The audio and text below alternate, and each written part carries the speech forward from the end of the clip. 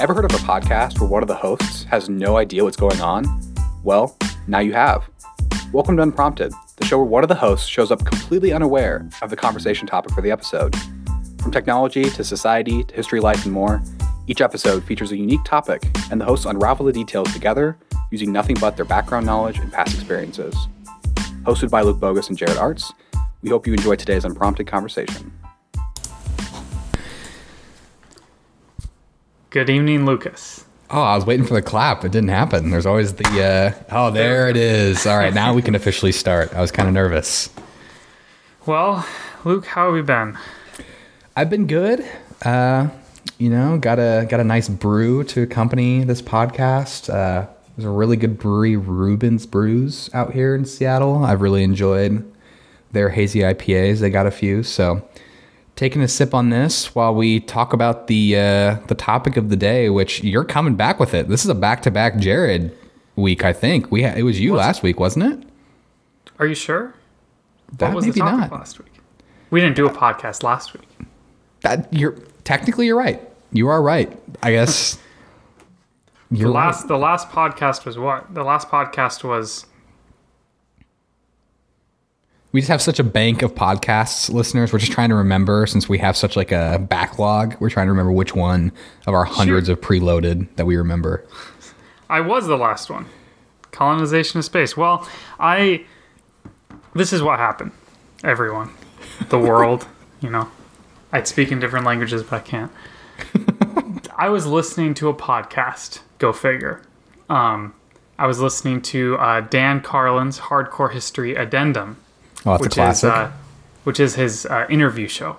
Oh, okay. And he was interviewing or talking with a guy named Max Brooks.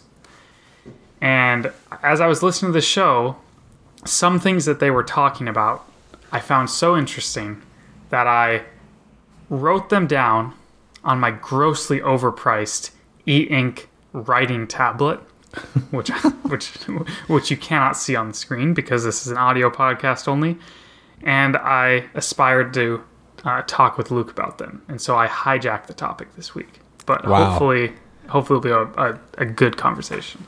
We love that energy. Yeah, I don't think we've had notes for this podcast since the first podcast. So it's nice that we're getting back to our investigative roots rather than, the 15 minutes prior, think of something.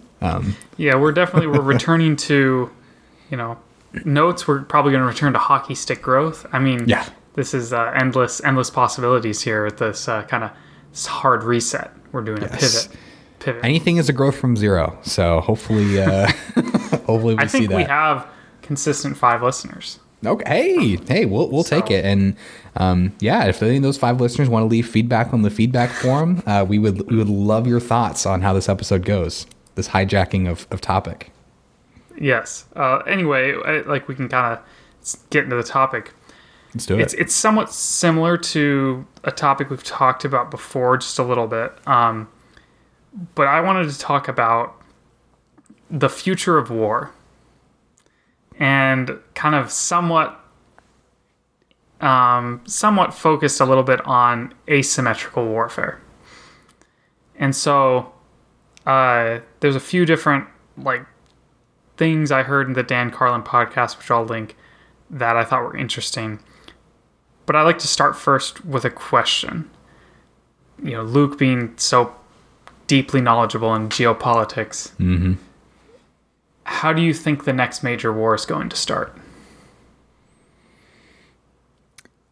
Oh man, this is a tough timing of the question, considering there are thousands of troops on the border of a certain country, and another certain country just sent backup to the other country.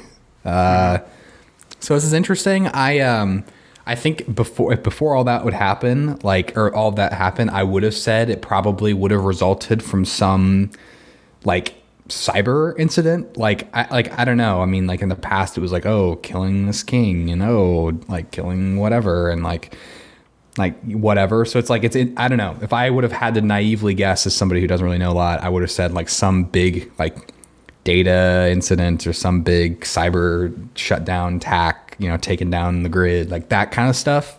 I would have said. I don't know, but I'm curious what the history buff thinks, or maybe you could talk about what you thought before the podcast and if that podcast changed your mind, or if that's not where you were going. Okay, that's an interesting point to bring up. First, I'd like to say you walked like perfectly into the trap. Like your answer was exactly what I wanted. But I'm a predictable guy. Answering your question though, before I'd listened to this podcast from Dan Carlin, I'd still, before this podcast, I still had a difficult time defining what war was anymore. And so I don't know if you do this. I frequently talk to myself, and thinking about and talking to myself about what events could spark a major war is something that I frequently did. And I can't say I had a solid answer for it. And I still don't have a solid answer. That's one of the reasons why I'm kind of bringing this topic up. I guess to start out before diving a little deeper is like a lot of this podcast I kind of want to talk about, and we'll talk about something called asymmetrical warfare, which has kind of like a classical definition and then kind of is morphing into somewhat more modern definition. The classical definition is when you have a war that's fought between two unequal powers. For example, the United States and the Viet Cong during the Vietnamese War, or the Vietnam War. And so in that case, you had two powers using completely different means to fight each other. The United States was carpet bombing the entire country, and then the Viet Cong were, attacking in small guerrilla raids, like trying to gain support among local populations and things like that. And so it's, the most basic definition that I'd like to use for this podcast is asymmetrical warfare is warfare by other means. Warfare by other means than just shooting each other with bullets and killing each other. So, with that in mind, I think that your thought of the next major war starting with some hacking incident is like a very plausible event. So I'd like to throw a scenario out there based off of that. You're aware of NATO, right? Yes. Okay. And the clauses of NATO, the treaty says if one member state gets attacked, everyone else will come to defend them, right? It's the whole, and essentially what the point of that is that the United States will come defend you. That's kind of the long and the short of it. So there's been a lot of cyber attacks recently, ransomware attacks specifically. In the past few years, they've become increasingly common. And a common target are hospitals, right? We kind of see this pretty frequently. The scenario I want to lay out is and this was something that I'm drawing relatively strongly from the Dan Carlin podcast. Max Burke talks about this. An independent group of Russian hackers hacks into a German hospital and holds their data ransom. During that time, the German hospital is unable to process things for medications, for treatments, and a number of German citizens die as a result of that cyber attack. The first question is, Luke, are the cyber criminals, and remember, their only goal was to get money through the ransomware attack. Mm-hmm. Okay? They weren't intending on causing death. Did they commit murder?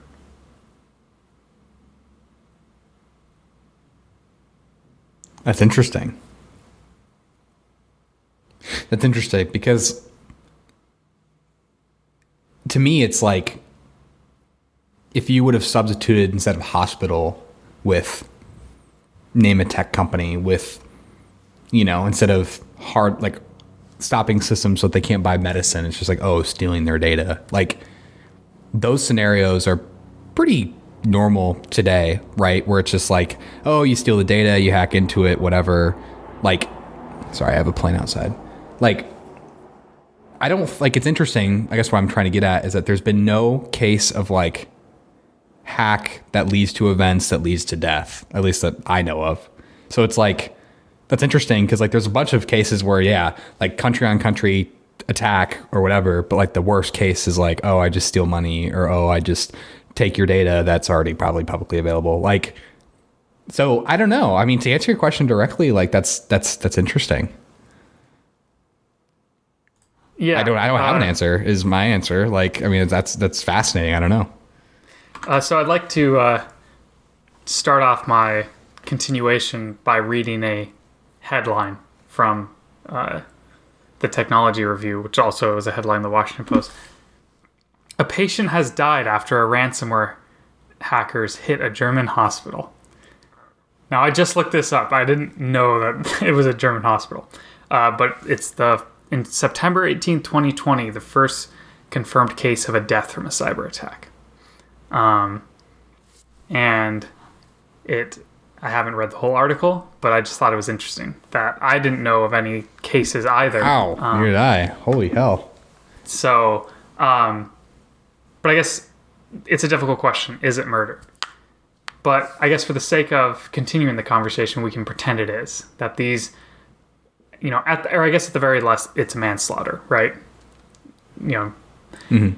So the next question is, in this scenario, the Russian hacker group isn't affiliated directly with like the Russian government. But if the United States requests help, or let's say the German government requests help to find and perpetrate this hacker group, and the Russian government refuses, the next question is the Russian government harboring a terrorist group? Are they harboring a foe?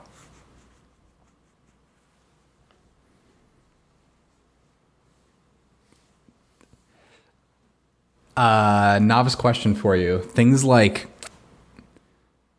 Al-Qaeda, Taliban, ISIS, that stuff, were those state-sponsored?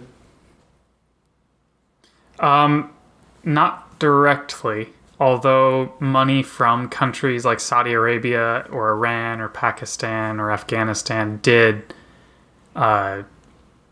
trickle into them, but they were not direct state arms.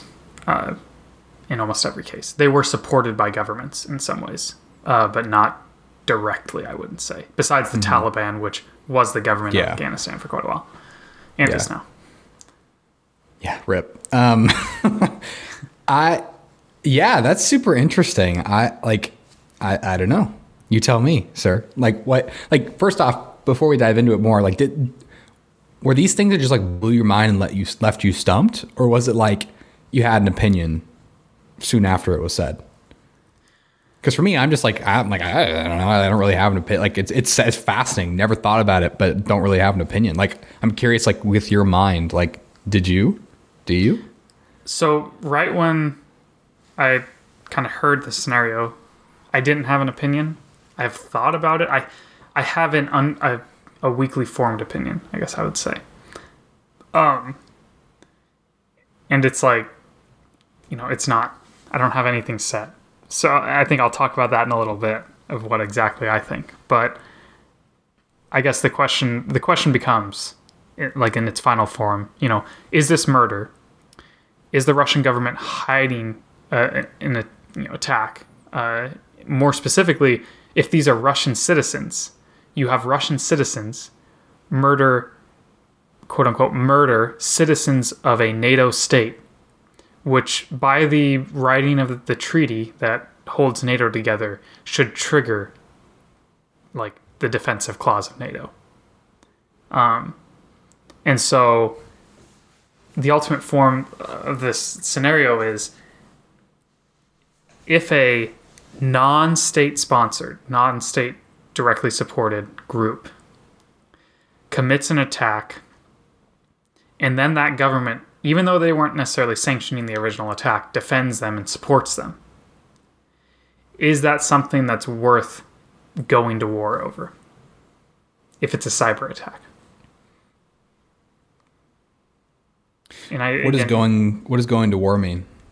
That's a good question. I guess the better question is, what's the appropriate response to that sort of thing. Mm-hmm. Like, do you have any thoughts on like what if the government? I guess if the government launched nuclear weapons, I'm guessing you would say that'd be too much. Fair. If the government sent ground troops to invade southern Russia or to retake Crimea and give it back to Ukraine, would you say that's too much to punish them for this action? Yeah. Oh man, I don't know. There's a lot of like conflicting sides of me right now, I guess. It's like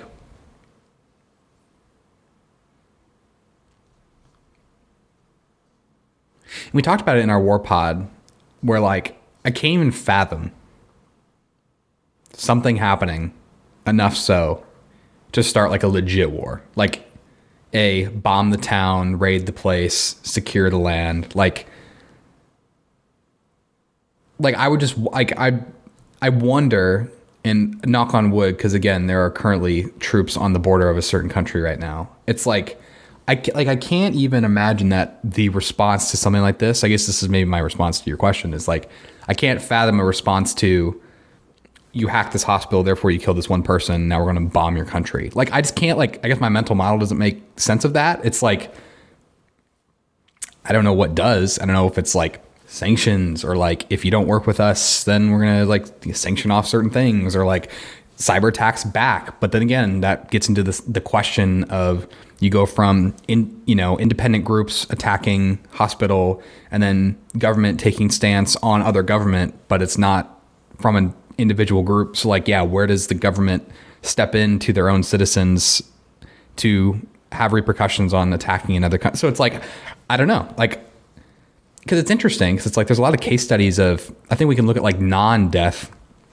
cyber attacks, like, the classic, Russia hacked something in the United States and stole a lot of money. Like, I don't really ever know where that goes. What happens in that case today? Like, Russia attacks, they steal $20 million or whatever. Like, what happens? Like, the government doesn't, I mean, obviously there's not life, but still, we'll get there. It's like, what happens today? Do you know? Because I don't even know, like, what, I just hear the news. I'm like, oh shit, that's crazy. And I just kind of move on, right? Like, does the U.S. impose shit on them? Like, does the U.S. step in and like talk to the government? Like, you know what I mean? Like, I'm not completely familiar with all the government steps, and I think a lot of them probably aren't completely public.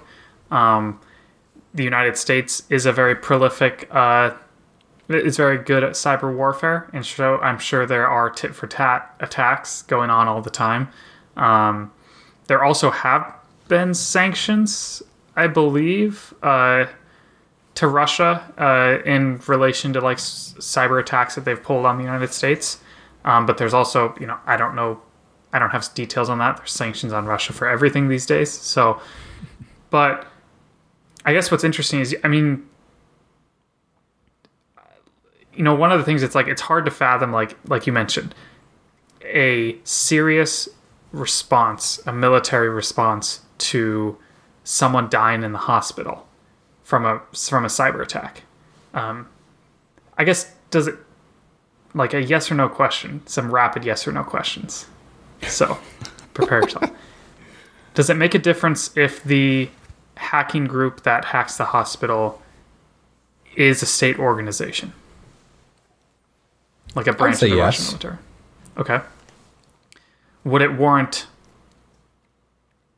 could you see that warranting a military response?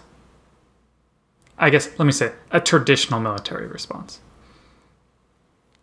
See, the framing of that, like my gut says yes, but again, I'm not sure if again it's that leap from like you hacked me, therefore we're gonna bomb you. Like that part I can't get behind, but I will say the gravity of a situation where it is a branch of a state-sponsored group intentionally attacking the infrastructure of another country, that wages something more than independent group does the same thing. Just because, I mean, that the optics maybe, at least that's where my head's at, but it's like, I can't imagine if there's a story that comes out that says, oh, the, I don't know, Marines United States Marines tech group or whatever the fuck it is. It's like attacks China's something. Like that's different than like rogue hackers that live in Miami like do the same thing. It's like, it's like to me that seems like different gravity, but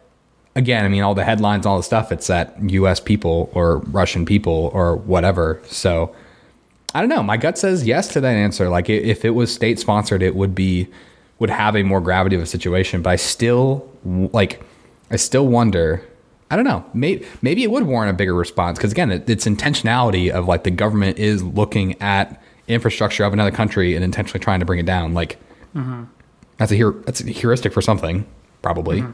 I don't know. What do you think? Do you think the difference is that big? Cause to me, that's like all the difference, which seems silly, but it is. I agree that the difference between like a state-sponsored attack and a non-state-sponsored attack is huge. I agree. Like that makes all the difference. The intentionality is like huge. One question I wanted to ask next though was, what's the difference, if there is one, between a state-sponsored, let's draw this out even further, a German politician that's opposed to the Nord Stream 2 pipeline comes down with COVID and is in this specific German hospital. A branch of the Russian military hacks that hospital and holds it hostage, causing that politician to die. Just like out there theory. Second scenario, that's scenario one. Same thing happens. The Russian military sends an assassin and murders that politician with a rifle or pulls their cord, whatever. Are those equal?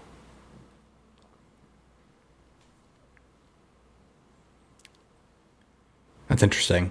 I mean, I would say yes, but I think the only reason yes is because of the state-sponsored piece. Like I'm trying to think of situations in the past where rogue assassins or rogue, like I guess I can't really think of anything off the top of my head of just like a citizen of a different country comes into this country from a just like very rogue and does something big. Like I can't think of.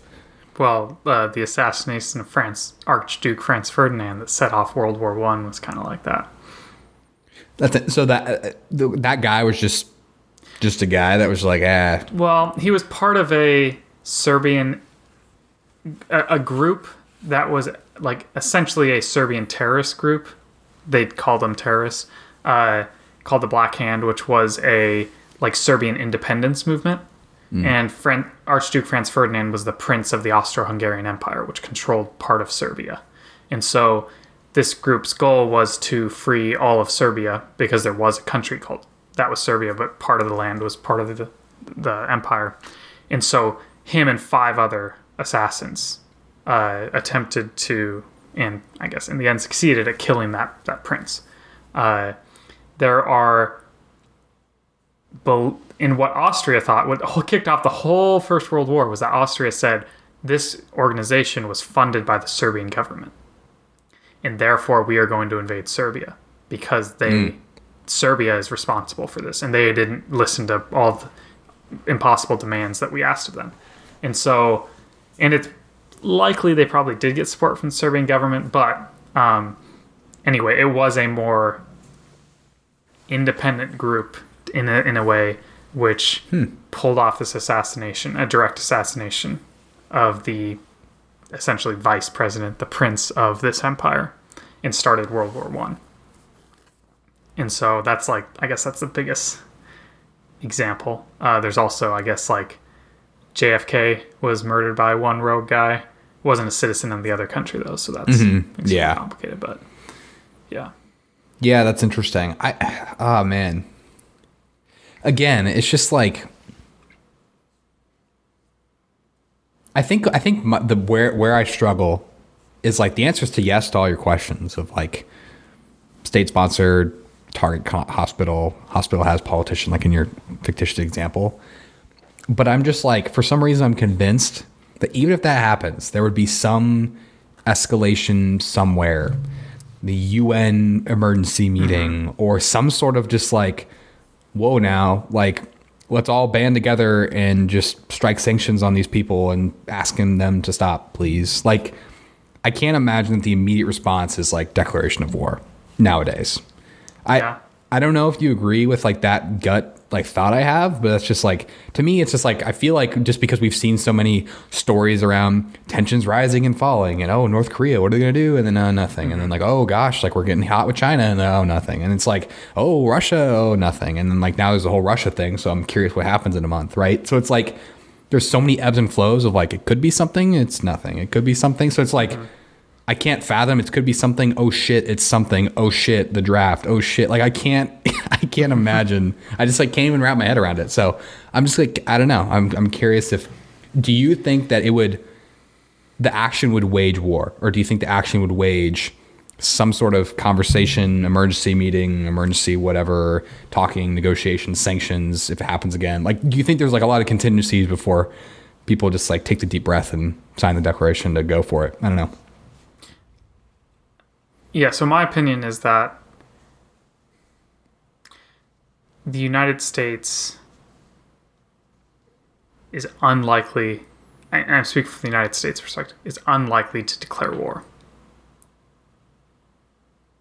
Maybe almost ever again, unless it's directly attacked.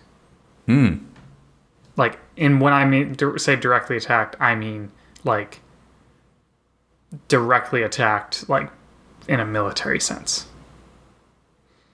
or something that causes a mass casualty, because we have not, we're not big on formally declaring war. We've only done it a few times in our history. And like modern US military history is not about formally declaring war. We do all, like you mentioned, we do sanctions, we do this and we do that, and then the last resort is always a military action, and we just do it. We don't declare war, and we just do what we want to do.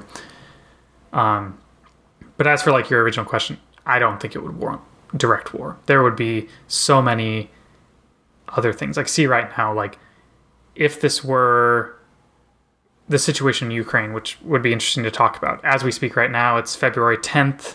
Russia's had roughly 100,000 troops on Ukraine's border for a while. Putin's talking big talk. The American media is freaking out. Ukraine's kind of chill about things overall. Posting on Twitter. Yeah. Have you seen the Twitter memes? Oh, you don't have Twitter. They're like, I don't have Twitter. Their like official government account has like memes about Russian. Yeah, I'll maybe send you some after. It's kind of, so yeah, they're really chilling because they're literally memeing on the Russian government, and like they could be attacked and overridden any day. Yeah, I think that like, I think that like you see like the United States, like if this was 100 years ago, the United States would have moved troops into Ukraine. Like it would have been, if this, was back then. It's just not like that anymore. Like no one wants to go to war. Like at this point, people still remember how bad war was. There's a little bunch of good quotes from like ancient Greek writers. Herodotus is a good example of how, like people, like very big paraphrase of like men like forget how horrible war is and start to think that it's sweet, like after a certain amount of time. And humanity hasn't forgotten the last lesson that it learned in terms of the World War II, and then you had Vietnam and the Iraq-Iran war. Like the 20th century was bad, and we're trying very hard not to have like fighting government, like major conflicts. I personally don't think Russia's going to invade Ukraine. Like, I think that's extremely far-fetched. Not saying it's impossible, but like I don't think that's going to happen. Knock on wood. Yeah, knock on wood. But I think that Putin is, for all of his silliness, is too intelligent to do something so stupid. But yeah, did it in 2014. So you brought up a really good point, actually, about like nobody wants to go to war, which I think maybe is part of my gut reaction for like, we'll do anything it takes to make sure, because nobody actually wants to do that. Like, but I think the other part of it is that nowadays, there are better ways to wipe out a country that don't involve just nuking the shit out of all their land. Like, to me, there are a lot of interesting slow death options. There's a lot of interesting, like,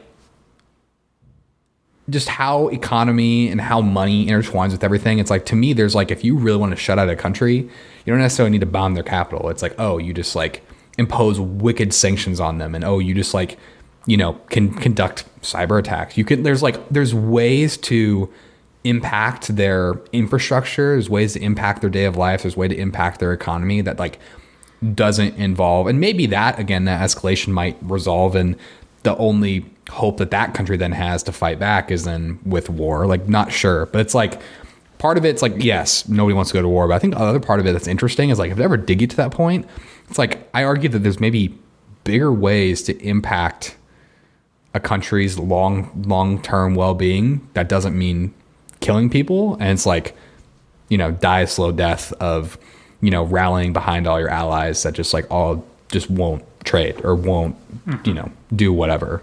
I don't know if you think that same way. I mean, you're leading the conversation exactly where I wanted it to go originally, which is again, incredible. too predictable. You know, so well, I don't know. I think maybe I'm too predictable, but that's really interesting. The fact that there's some good like articles and papers about essentially how like war is over, like traditional warfare is essentially done. Like, there's no point in fighting a normal war anymore. And one of the things that they also talked about in this Dan Carlin podcast was the use of social media to tear a country apart from the inside. And holy shit, did they talk about TikTok? No, they talked about They were talking about so it's, you know, pretty widely known that, you know, specifically in like 2016, but you know, still happening now to a smaller extent.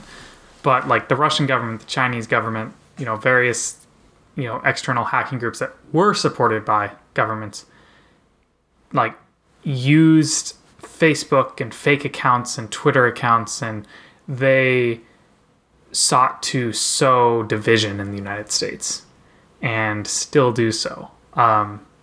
And this, I think you can see, and it's not all of the problems in the United States are caused by external forces, of course, but there's definitely an impact from external forces, and we don't really know how big it is. It's hard to know. But you mentioned, like, there's better ways to, like, beat your enemy. And one of them might be polarizing your enemy's people so much that you get them to tear the country apart. You get them to destroy the country for you. Because then there's no one to blame. Who are they going to escalate it to? Because they're going to be fighting themselves. And I think that's just a really interesting... that's like a really interesting thought, because it's something we're seeing right now. Like, one way or another, we're seeing it in the United States, perhaps almost more than anywhere else, but you're starting to see it pop up in other places as well. So... yeah, I think the reason I reacted about the holy shit, did you mean TikTok? Like,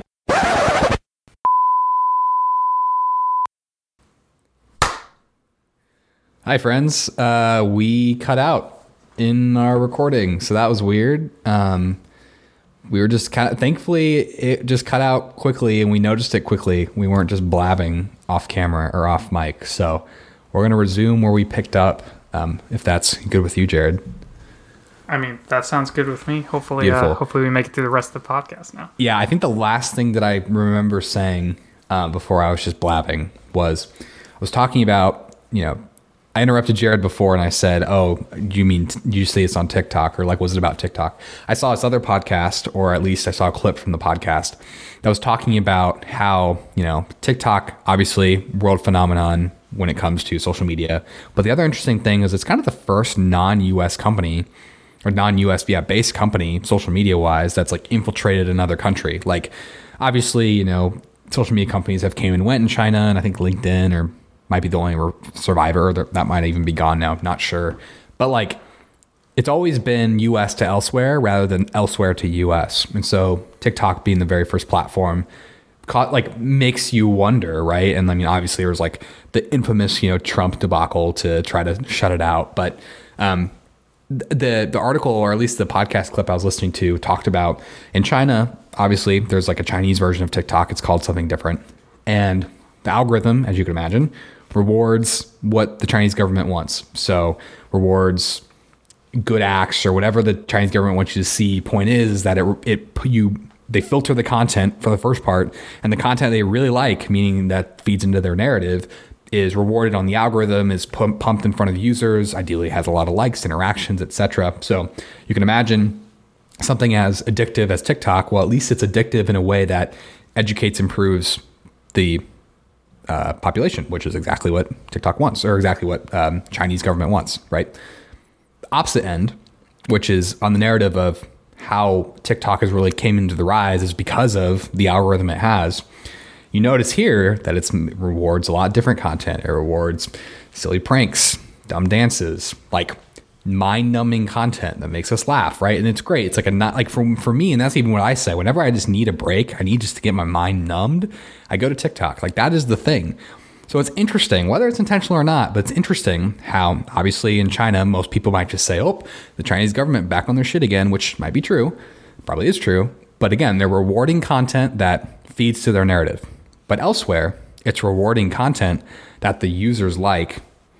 But just so happens, whether it's how they reward it or the fact that we like it already, which is already scary, it's like it's rewarding pretty naive, dumb content. So it's like, to go back to what we were saying before, that there's other ways to defeat the enemy. You talked about very, very directly Facebook, other governments making fake accounts, trying to drive division. But it's like also platforms that reward content that then maybe numb the base, or maybe rewards content that causes division. So it's like, it's for the first time, it's not a US platform and inject content that's bad. It's like the infrastructure, the platform itself has the capability to impact the thoughts and or reward the things that the Chinese government actually wants to see out of places like America, which is dumb, shitty dances. So it's like, that was just like, it was a quote that made me think about what you were talking about. And it's like, there's a lot more long game type ways to destroy.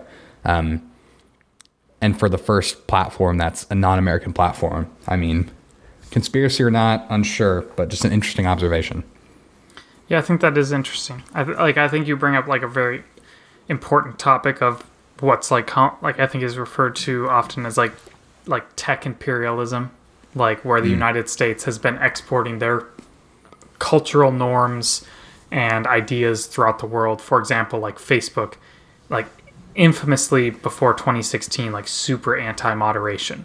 And they tried to export that in other places in the world, essentially like force other places to have the same ideals as the United States. And this is the first time where the United States in some ways is becoming the colonized instead of the colonizer in terms of like technology and like the influences it's having over us. Where you mentioned TikTok, the non-US company. And, I can't speak to whether their algorithm is focused on destroying the work ethic and honor of the American populace, but sometimes it seems like it. But without a doubt, like the ideas that are coming, are presented in TikTok as like a platform, as a way it works, is a reversal in that it is ideas coming from China to the United States on how social media works. Whereas a lot of the youths these days, the teens, they are the constructs of social media. They are more familiar with those that are common in China, kind of these Chinese ideas of what social media is, as opposed to the American constructs of social media, the Facebooks, even like we aren't familiar with Facebook. And so I think it's interesting, whether it's heinous or not, it's a cultural shift in that the United States is being influenced by someone else which is something we're super uncomfortable with. Like you mentioned, like you like immediately go to conspiracy theory. Like someone's trying to like control us. Like they must be like trying to destroy the country. And you don't know that for sure, but like America is just super uncomfortable with the idea of not being the one controlling everyone else ever since like World War II. So yeah, and like a majority of the people that live here don't know anything else other than the United States controlling. Like there's like not being number one in anything just like freaks us out, like rightfully so. Like, but it's interesting, and I think like another thought that just came to me about like we were talking earlier much about there's other like on this thread of there's other ways to impact beyond just killing. It's like, we both have jobs in tech, right? And like what's one of the biggest reasons that we joined tech? Well, for me, it was the opportunity to make an impact at scale. What other way can you push a line of code? The second biggest reason I joined tech is the opportunity to scale at like, what way can you push a line of code, add a new feature, boom, have it on 100 million devices or a billion devices, right? Same thing when it comes to malicious activity. Why would you target a city and just demolish only 100,000 people when you can, bomb figuratively 350 million people of the United States via technology, via targeting a grid, via cyber attacks, via whatever that isn't just like, obviously it'd be super sad and people would rally behind if somebody bombed like Cincinnati or something. But like, what better way to impact at scale, while ideally for us, we think it's positive, it's like from a negative way, than to, weaponize technology versus just use weapons on a centralized area. And like, obviously maybe the ability to nuke the heck out of an entire country at once, maybe the technology's there, might be, but I don't know if you think about like that being a part of the equation as well. It's just the impact, the swift impact that tech can have versus centralized attacks. I don't know. I mean, I think that you had a good point earlier in the podcast where you mentioned that it's really like these new cyber type attacks in terms of like using social media and whatnot are really like a long game of like dividing countries. You could consider in some ways breaking down moral character. Like you could consider like in a lot of ways, like social media is like super bad for our like mental health as like a society. Like our generation is like in a lot of ways like super fucked up in like the way like, there's it's very high in, not in like a bad way, just like we have high rates of mental illness and like it's not completely known. Like I haven't read enough psychology studies on like where all that comes from, is it social media impacting us? And then the question is like, if like, let's say quote unquote, China wants to take us over, wouldn't it be nice if just like the whole American population was just like depressed and like didn't really care? Like, wouldn't that be beneficial? Like I see like there's always two parts of war, right? In like World War II, there was the bombing and the shooting, and then there was the radio broadcasting, the dropping pamphlets over cities, trying to shift the morale of the enemy. In some ways, maybe this is completely different, and maybe this is just the new radio and pamphlets, where the future war might have, conventional warfare, and then social media is the place where you try to destroy the enemy's morale and destroy their will to keep going by shifting their population, by turning their population against each other, instead of just, maybe it's not like the end goal, maybe it's just a tool to help. Mm-hmm. So to bring it back, if a non-state sponsored group attacks the hospital of another country, is it murder and should it wage war? What's your opinion? Is it murder? Yes. At least manslaughter, I guess. Should we wage war? Probably not. I don't think that modern warfare is worth it in almost any situation. that's where I stand right now. It's the final Where do you verdict. stand after that. Is it murder?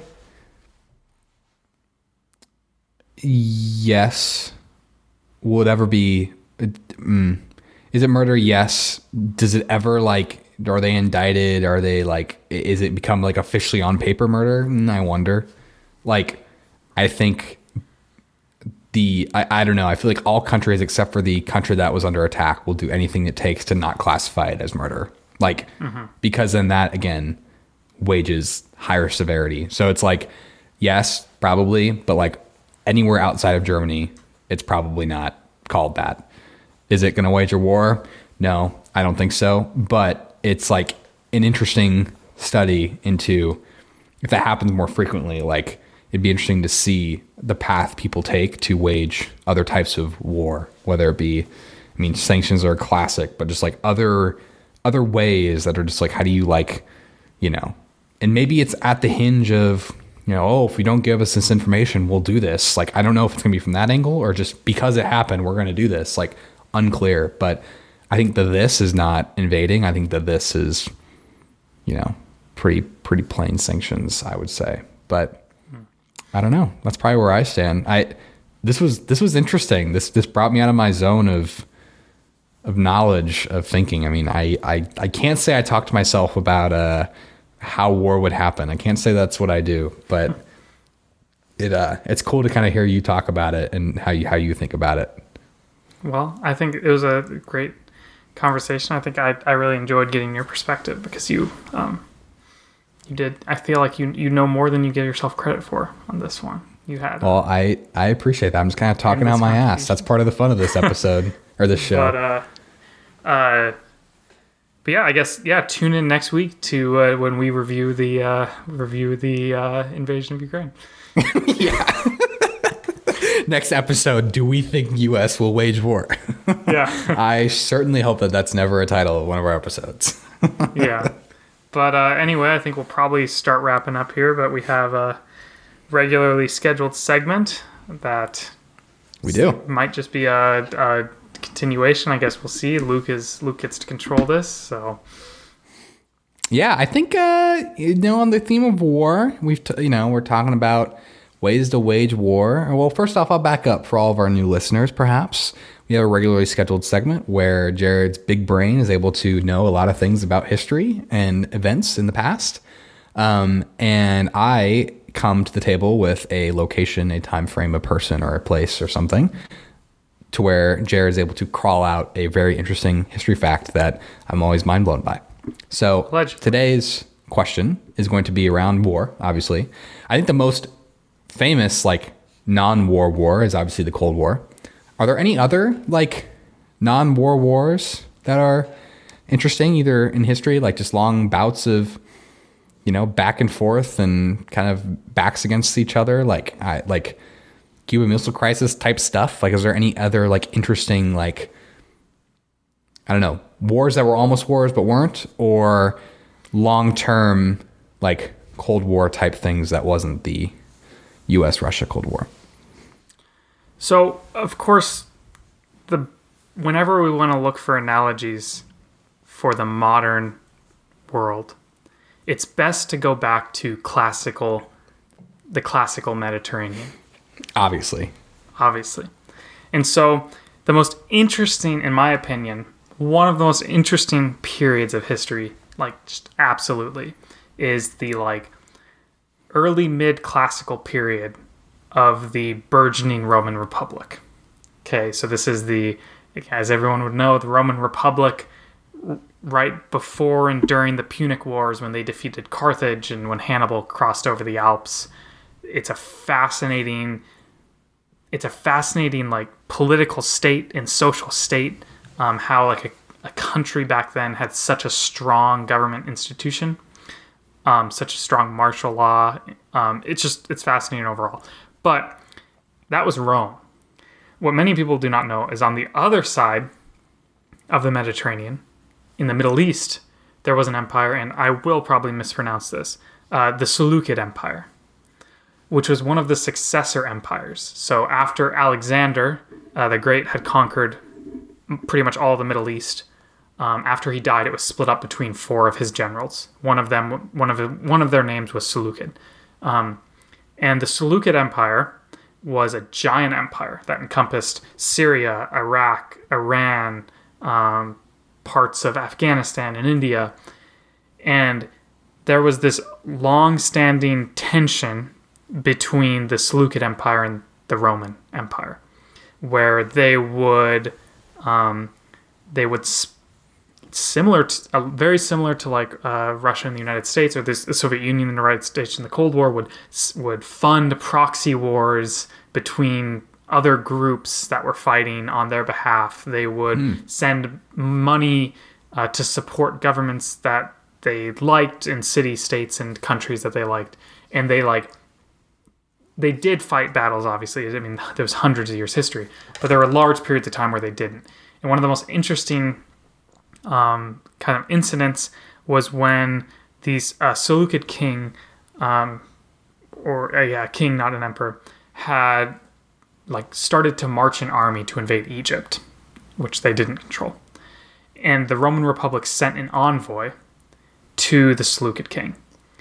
And the story goes, which this is not necessarily true, but it's a good story, is that the Roman envoy took his staff, walked up to the Seleucid king, and drew a circle around him in the sand, and said, "Before you step out of this circle, you will have your answer of whether your empire will survive or be crushed by the Roman Republic.